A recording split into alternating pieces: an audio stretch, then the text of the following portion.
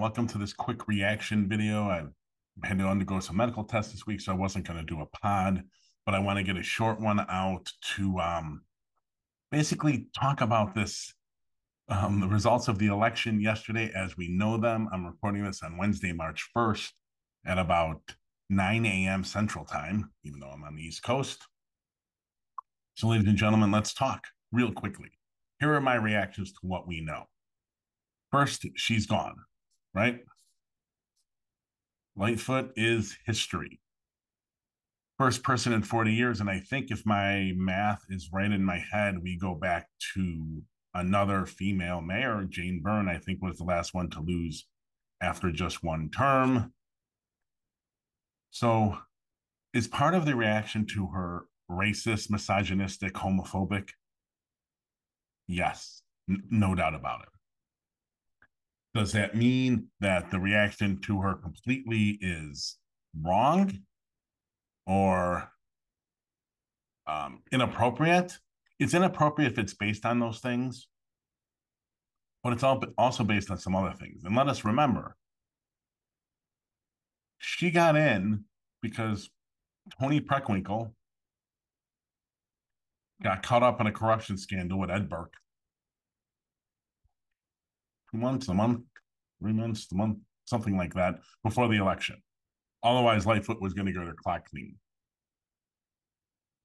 She comes in with the widest margin of victory in the runoff, and I think in any mayoral election ever. She had like 70% of the vote. Now, you also have to understand politically that some of this was based on the fact that people just in the city council viewed her as weak. So they weren't going to give her the kind of clout that Rahm or Daley had in the city council. They were going to try to extract more from her. She wasn't willing to give up that. And thus, her propensity towards being the smartest person in the room of every room she's ever walked into, and a propensity for conflict, and a propensity to make snap judgments on major issues, which, like in response to the George Floyd protests, was a major shortcoming of her and cost her in this election. Instead of telling the people that were on the street to come in and we will start a dialogue about what it would be like to change the Chicago Police Department or get rid of it and create a new public safety agency. Let's have that discussion. Instead of welcoming them in to have that discussion,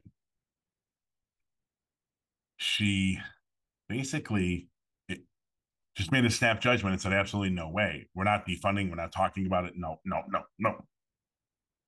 Ladies and gentlemen, that played out yesterday. Is she the worst mayor in probably 40 years and probably one of the worst ever in handling politics? Yes. Was she Rahm 2.0 and Daley 3.0, but shrouded in different rhetoric? You bet. She didn't do that much for brown and black communities. There wasn't much change. Yeah, she may have upped the program from like 5 million or 8 million to 30. Wow. Well, the tax increment financing program went from collecting 660 million under Rahm annually to over $1 billion. Could Lightfoot have taken a pen and got rid of most of those and sunsetted others? Yep. Did she do it? No. Why? Because she wants to keep the developers and the Michigan Avers. She wants to keep all of them happy. So she didn't do that. And thus the South and West Sides did not benefit from her. And the reformers, let me back up and just say, she could not build relationships with people. She's horrible at it. You have to be able to get kicked in the teeth and still go in that room and try to build relationships. She couldn't do it. Come election time, she lost most of her allies. Whatever, I mean, I should say most of her allies. Well, whatever allies she had, most of them she lost. Wagen's Pack and 32 stuck with her.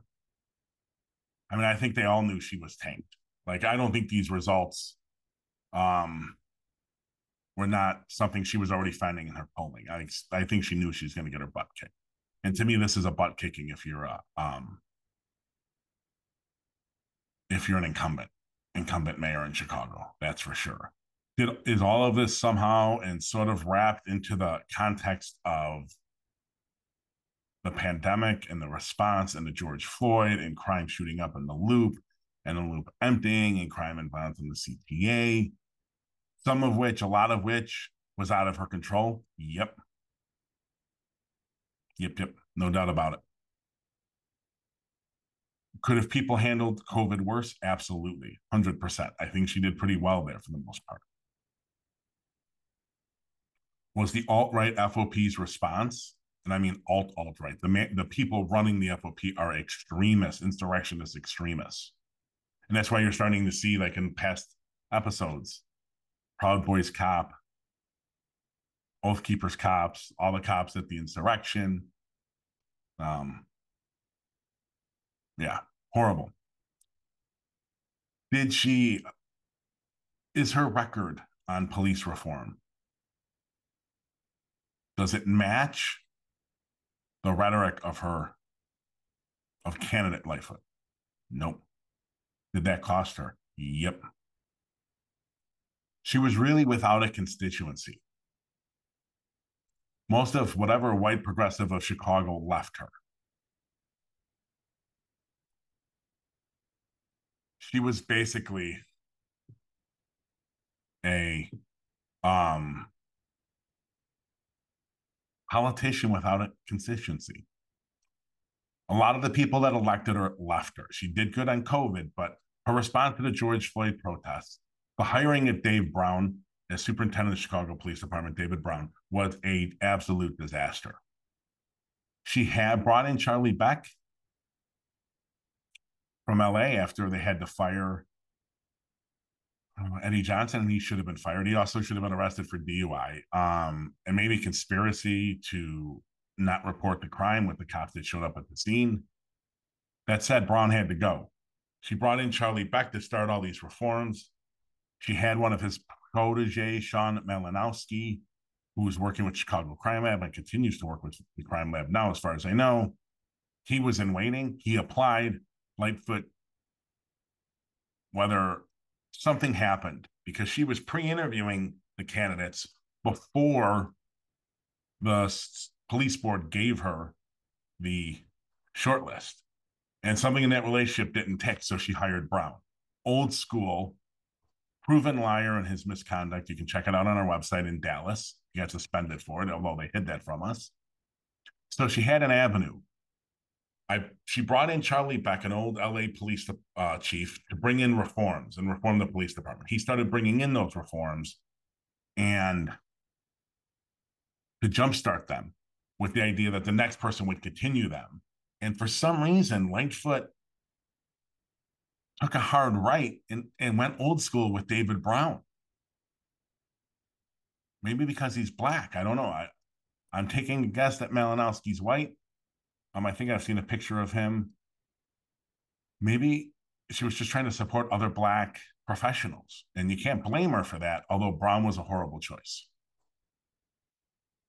And he just basically reversed everything Beck brought in, which was a horrible, horrible, horrible thing, including one of the things he did towards the end in the last year, which was fire Bob Boyd, who was a civilian running the head of reform office, trying to bring the police department in line with the consent decree, bring in their changes, the consent decree's court-ordered changes. And Brown fired him and Lightfoot supported it. Clueless. I mean, she just couldn't do anything right. So real quick, let's turn to the runoff. Paul Vallas versus Brandon Johnson. I just texted this to a cop friend of mine. Brandon Johnson, in my view, doesn't really have a record. So I don't know. His rhetoric sounds good on cops, but so did Lightfoot. So who the hell knows what he's going to do? He's really tied at the hip to Chicago Public Schools. Paul Vallas, on the other hand, some really good ideas financially, interesting things, but to quote a friend of mine, I haven't cleared this, so I'm not going to use his name, but Vallas is kind of like a technocrat, kind of a policy wonk guy, which is fine. However, he's alt-right on policing, hard alt-right. His wife and child are cops. He's a school privatizer, so say goodbye to the Chicago Public Schools. There's going to be strikes probably every year, and he's going to try to bring in vouchers to basically dismantle the public schools. You take out 20% of 30%, 40% of the students in the public schools crumble. And this is, in my opinion, what he wants to do. It's kind of going back for like, so on privatizing schools or on like police reform, Vallas is definitely going back to the Stone Age. Johnson sounds better, no real record to prove it. We'll have to see what happens in the runoff.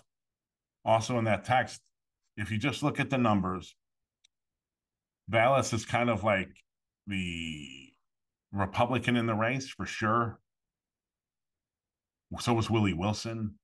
Together, even if all of Willie Wilson's votes break for Vallas, which they won't because Brandon Johnson's black, Willie Wilson's black, Brandon Johnson will pick up some percentage of those votes.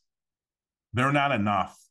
I don't think they're even enough if you just took the Brandon Johnson, Chuy Garcia, Lightfoot votes. Oh, Chuy, what a horrible race he ran. If you add up all those votes and you put Willie Wilson on Vallas, Brandon Johnson wins. And then you got, I don't even remember, Jamal Green, Sophia King, Roderick Sawyer. Great. Last I looked last night, he got 0.5% of a vote. What the hell was he doing in the race? But if you on top, you throw those added on top, and that's the cherry.